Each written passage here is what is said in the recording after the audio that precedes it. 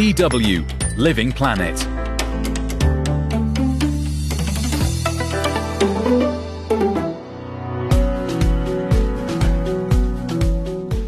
Hello, welcome to Living Planet. I'm Charlie Shield. This week on the show, we hear about Ghana's second-hand car problem. We see scrap being imported in the name of vehicle just because we are poor and we cannot buy brand new vehicles. We also talk to transport sustainability researcher Festival Godwin Boateng about what reform could look like in the second-hand car industry. In the end, simply transferring faulty, dirty, unsafe vehicles, elsewhere, if you transport it from US to Ghana or wherever, you still undermine, global and local goals to move forward safe and low emissions transport. We all share the same ozone layer. So the problems, affect, everyone else. And later on, we visit Norway to find out who's for and who's against the country's plans to mine the deep sea for minerals. We need to make some really tough decisions as a society. We cannot not look into the opportunity of conducting deep sea mining if that can be done in a sustainable manner. All that coming up on Living Planet.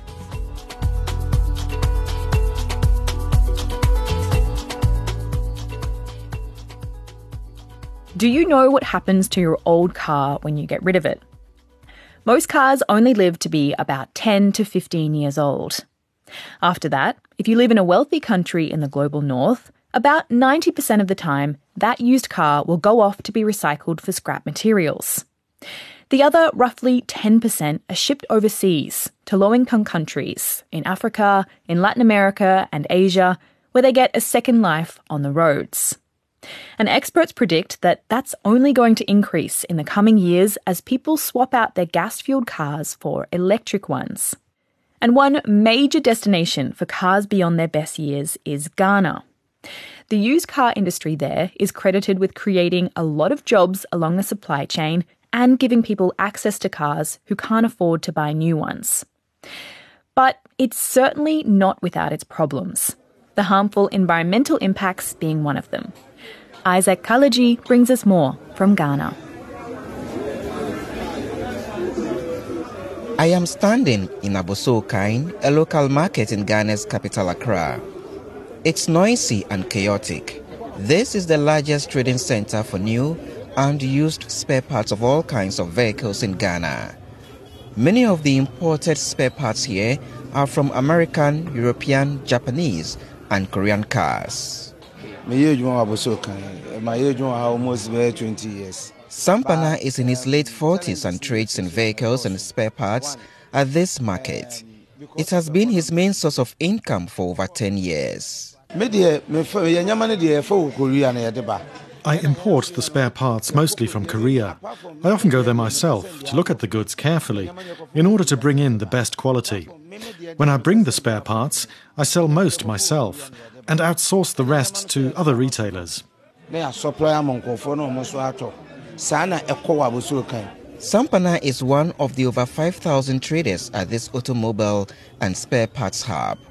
They serve millions of car owners in Ghana who come here for one item or the other for their broken vehicles.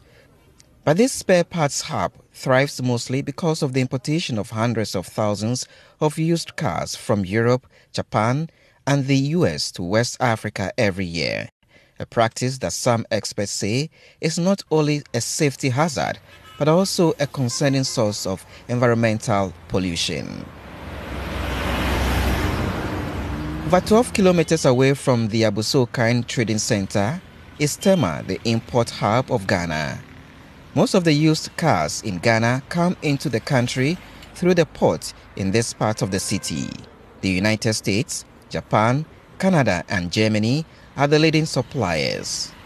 According to a report from the UN Environment Programme, of the 40 million cars that were exported from the EU, the US, and Japan between 2015 and 2018, almost half went to Africa. Stephen Asari is a used car importer. It's a business he took up after graduating from university 6 years ago. Okay, so we buy from either Canada or US. And then when it comes here, we pay duty, and then there's small things. We do maintenance. Even if you buy brand new cars, at times you have to go to the shop and then you run maintenance. Okay, so that is what we've been doing. We bring it here, and then small dents on the car. Either we respray the car, and then if it is shocks and then anything damaged on the car, we buy a new one and then replace it. Some of the imported cars bought by dealers like Stephen have been recovered from accidents. Others are considered end of life, and once they arrive in Ghana, they get repaired for resale on the local market. Ghana imports about 100,000 vehicles every year, and an estimated 90% of them are already used. The demand for mobility keeps growing, but the income levels of many Ghanaians are very low, and many of them cannot afford a new vehicle. So the used car industry comes in handy for many, including Elvis Ajeti. He's a university lecturer who recently bought an imported used vehicle himself. Well, it's about affordability. Most of these brand new vehicles are beyond the capacity of the ordinary Ghanaian, and so you can't afford it. They are way too expensive. And so the other option it leaves you with is to then have a used vehicle which is of a certain standard, a certain quality to use for your day-to-day operations. But Ghanaian environmentalist Justice Adoboy doesn't see many positives from the importation of used cars. The journalist and writer says Ghana is just becoming a dumping site for the rest of the world's old cars, many of which are no longer roadworthy in their countries of origin. We see scrap being imported in the name of vehicle just because we are poor and we cannot buy brand new vehicles. We import some of these scrap metals that come, and some of them don't last 5 years, and then they break down. There are more negatives, Adoboy informs me. The city's yearly air pollution levels are 11 times higher than the World Health Organization's recommended air quality standard, and an estimated 40% of this pollution is related to vehicle transport emissions. Adoboy said, this is something we need to talk about. These old vehicles emit a lot of smoke into the atmosphere, and when you look at the figures of air pollution in Accra, it's very high. It's so high, and most of it come from, these old vehicles that are emitting so much fume into the atmosphere. And so both in terms of atmosphere and environment perspectives, these constitute dangerous hazards to the country. The safety of these imported used cars is also another issue. Most of the cars imported into Ghana don't meet the European safety standards, and many don't even have roadworthy safety certificates. They break down very often due to substandard spare parts. For Maclean Boa, who is an auto mechanic, it is always a challenge fixing these used cars when they break down. The old one, because of they use it before they bring it, there is a lot of challenge on that cars, but the new one is better than the old one. So the old ones that they bring, that's the used cars, what are the problems with it? Most of the problems at times deal with the check system or maybe fuel system. Normally that old cars, then we'll check and we'll solve that problem and we'll be using it.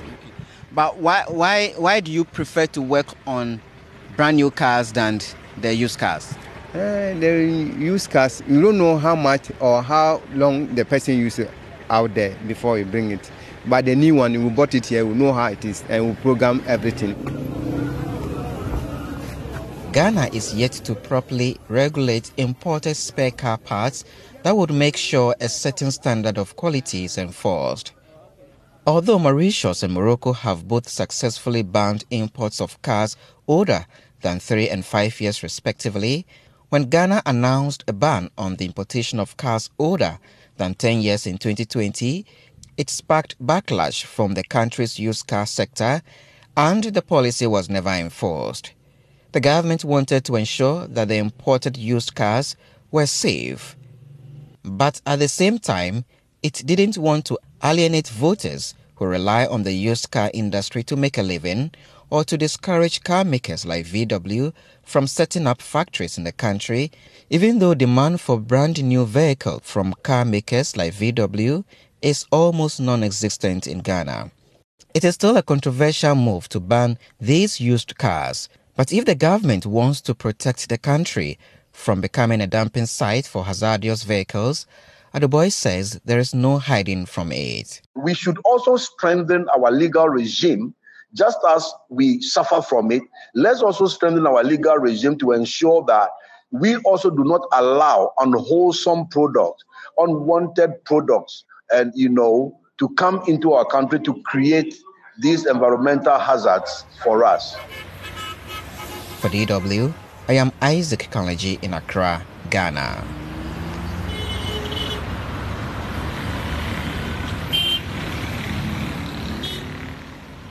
As we heard there in that report, although these used cars can be dangerous and polluting, the government in Ghana doesn't seem to have had much success in restricting these imports. But is that even a smart idea? After all, people need the cars and the jobs. And what about the wealthy countries who export these cars in the first place? What responsibility do they have? To answer these questions, I spoke to Festival Godwin Bowatin, who grew up in Ghana and is currently a researcher at the Columbia Climate School, specialising in sustainable transport in Africa. Festival spoke to me on the line from New York about how to reform the global used car trade and why bans are the wrong way to go about it. From his perspective, the harm caused by these old cars tends to outweigh the benefits. Yes, whilst they serve real needs, they support mobility, create ecosystem of livelihoods, they also pose serious socio-environmental harms in terms of pollution, road traffic crashes, and other sort of problems. And so it's kind of a double-edged sword, right? They serve some real purposes, but then they also pose a lot of socio-environmental dangers. But replacing these dangerous, dirty old cars with safe and sustainable transport options isn't as easy as just banning car imports from entering the country, Festival says. And this is something that he and his colleagues have been researching at the Columbia Climate School. Dr. Jackie Klopp of Columbia University Climate School, who is my mentor, both of us examined this particular question recently in a paper that we published in Journal of Transport and Land Use. So we found that when they place the import restrictions, they appear is the operative word. They appear to result in declines in the quantity of registered used vehicle imports. So if you put the restrictions there, official statistics will tell you that the imports are coming down. But then they don't bring a shift towards new, safer, less polluting vehicles, and also shifting people to new, safer, and less polluting options. The further explanation is this: if you restrict used vehicle supply through bans or imposing penalties on their importation, that in itself does not make it easier for people to be able to buy new ones. The fact that you are restricting the supply, it doesn't mean that all of a sudden people now have enough income to buy new ones. So one implication is that such restrictions are likely to compel people to keep really old vehicles on the roads, even as they become more dangerous and more polluting, then contributing to the safety and pollution problems. Because now they cannot import new used ones because of the restrictions. They don't also have enough resources to buy new ones, like fresh, brand new vehicles. The problem you're creating is that you are just compelling them to keep using old cars, on the roads. They become more dangerous. They become more polluting. And that may explain why the bans would result in the decline in terms of quantity, but then they would not bring any shift in terms of public health gains, reducing pollution, reducing road traffic crashes, and shifting public attitudes towards buying new ones. The second explanation that we put forward is that it might as well be that, contrary to official statistics, import restrictions do not really reduce used vehicle supply. They only redirect them to the black market. They do not address the conditions that make people need old vehicles in the first place. Neither do they offer ways to afford newer, safer, less polluting options. If you impose the bans, it doesn't mean that all of a sudden Ghanaians have enough money to buy brand new cars. Restricting the supply of used cars, in other words, doesn't reduce the demand for these cars that's there. To do that, Festival says, governments need to offer people other ways of getting around that are affordable and accessible, such as improving public transport, cycling paths, walking paths, helping people to work from home more often or to work closer to home. So what we extrapolate from the Ghana experience is that if you really want to reduce used vehicle consumption and social environmental harms, you would need more than just restricting supply through import restrictions. And so you need to plan to reduce the need to travel. You have to make public transport, walking, cycling, safer, efficient, and attractive, so that people wouldn't even need the cars in the first place. So if you really don't tie such interventions to address the demand side of things and just restrict supply, you're only creating more problems for the market to shift to underground, where you are unable to even account for the dynamics that's happening. Those kind of reforms are, of course, largely up to national governments to implement. But Festival says that the wealthy countries exporting these old cars also have a role to play. For example, the kinds of overseas projects that they choose to invest in using international aid, their trade agreements, the number of cars they're manufacturing in the first place, all of these factors have an impact on the used car trade in low-income countries such as Ghana, which, as Festival points out, affects the global climate too. And the point is that when it comes to climate change and public health, out of sight isn't out of mind.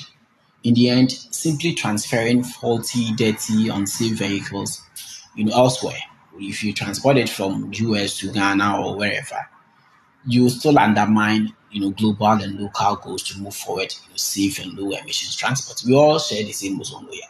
And so the problems affect everyone else. So, from Festival's perspective, what would transport look like in an ideal world? Would this used car trade exist at all? Certainly, they would not, be going for such vehicles, because in an ideal world where public transport is viable, efficient, people have alternative means of transport. If you go to Denmark, a lot of people bike. They ride their bicycles because there are great infrastructure to support them. Their reliance on these vehicles would dramatically reduce. So we as I indicated early on, we need to try to begin planning towards building societies that do not prioritize motorized transport, or is not motorized transport dependent, and also founded on diesel and gasoline vehicles and things like that. So planning around these things, more broader concentration of transportation, fixing public transport systems, changing land use patterns, investing so that people don't they can live without traveling a lot more, would help reduce the dependence on vehicles generally, and in developing countries' context, used vehicles in particular.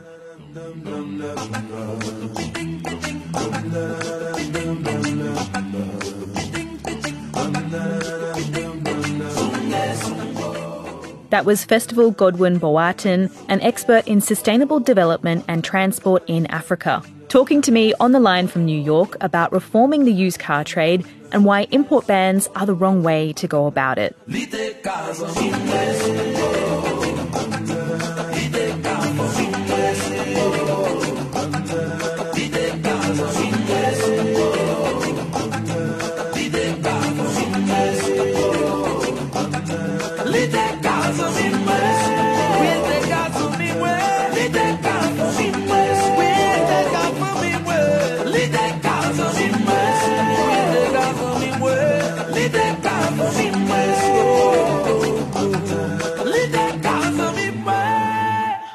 You're listening to Living Planet. I'm Charlie Shield. We'll be back in a moment.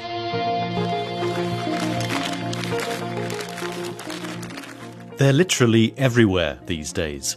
But whether you like them or not, modern-day life would be impossible without plastics. The growth trajectory of plastics is just, quite frankly, scary. By 2050, we will produce between 3 to 4 times as much plastics as we're producing today. But with growing production comes increased pollution. Plastic waste is accumulating in our oceans, rivers and forests at an alarming rate. And microplastics is not just being found in our food and water, but also in our bodies. The idea that microplastics could cross the blood-brain barrier, it makes you shudder. So in this brand new series, I'll be taking a closer look at how we got here. I really think plastics is a tangible expression of all that is wrong with capitalism. And what's keeping us on the plastic drip. The core underlying fundamental problem to solve in the plastic world is that we live in a world where virgin plastic, new plastic, is cheaper than high-quality recycled plastic. I'll also be exploring some impressive solutions that are on the table to clean up our plastic mess. From filtering microplastics out of water. The process is quite simple. You just add this adsorbent into the water, mix it 100%, removal of the microplastic happens within 1 hour.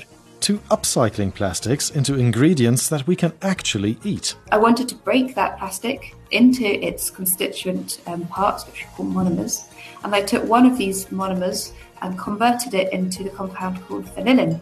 On the Green Fence's new series on the world's growing plastic problem and solutions. Coming to you wherever you get your podcasts.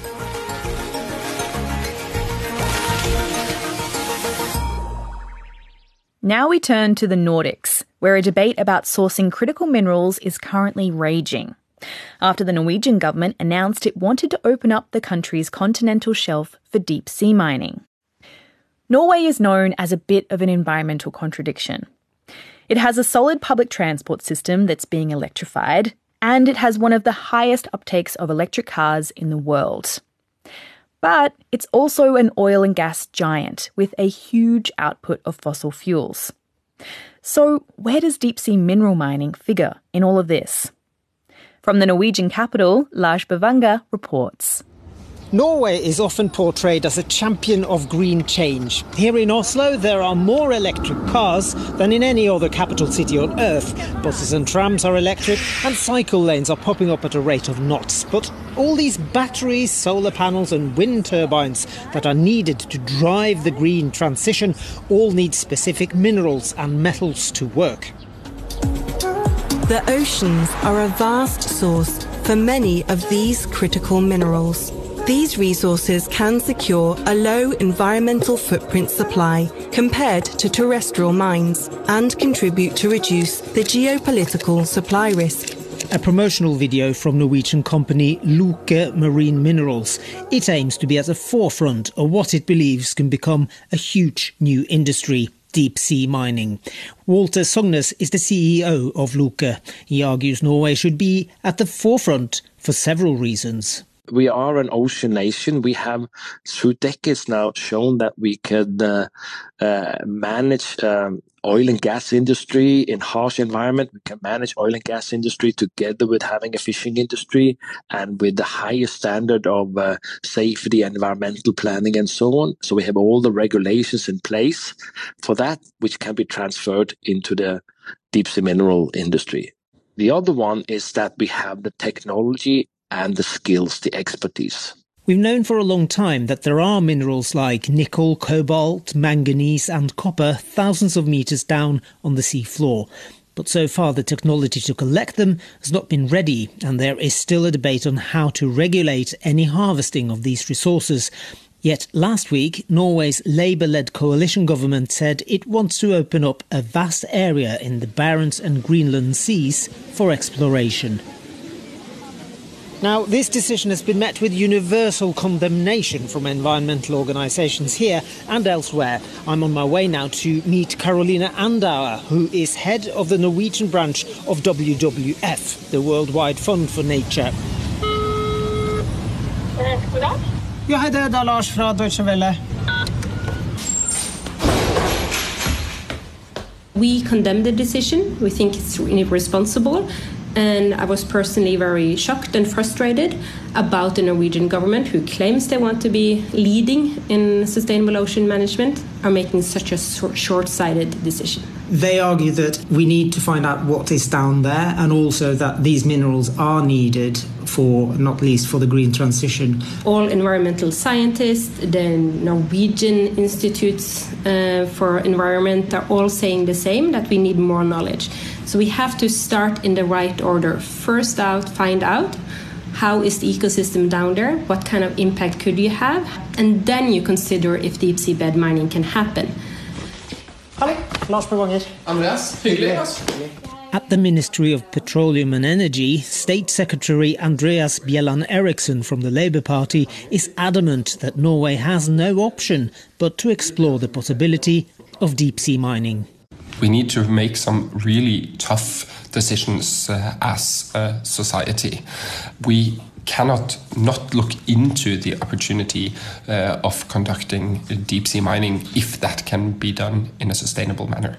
We need to involve private parties together with the government in exploring opportunities, conducting research, and the only way that we could do that in practice is by conducting an opening process as the first step, and then take a step-by-step approach going forward. So what does that step-by-step process mean in practice? Egil Sjåland is an associate professor at the Department of Geoscience and Petroleum at the Norwegian University of Science and Technology. That means that we will start with exploration, and the exploration phase will last until we know if there are enough resources to make it economically sustainable. Then we also have to find out how to do this in a prudent and safe manner. So I wouldn't be surprised if a potential opening for production will be in the maybe early 30s. Before we open up a huge area, an enormous... Environmentalists like Carolina Andauer argue that this long-term prospect is another reason why deep-sea mining is a non-starter. For the green shift, we need the minerals now, and those you have to find on land, where you have proven methods on how you can do it better for the environment and know the consequences. But for deep sea bed mining, it's not going to be likely that they are commercial even to 10 to 15 years. The Norwegian Parliament will vote on the government's proposed deep-sea mining plans when it reconvenes in October. Until then, the two sides in this debate will continue to argue about how to best achieve a low-carbon future without endangering more of our environment. Lars Bravanger, DW, Oslo.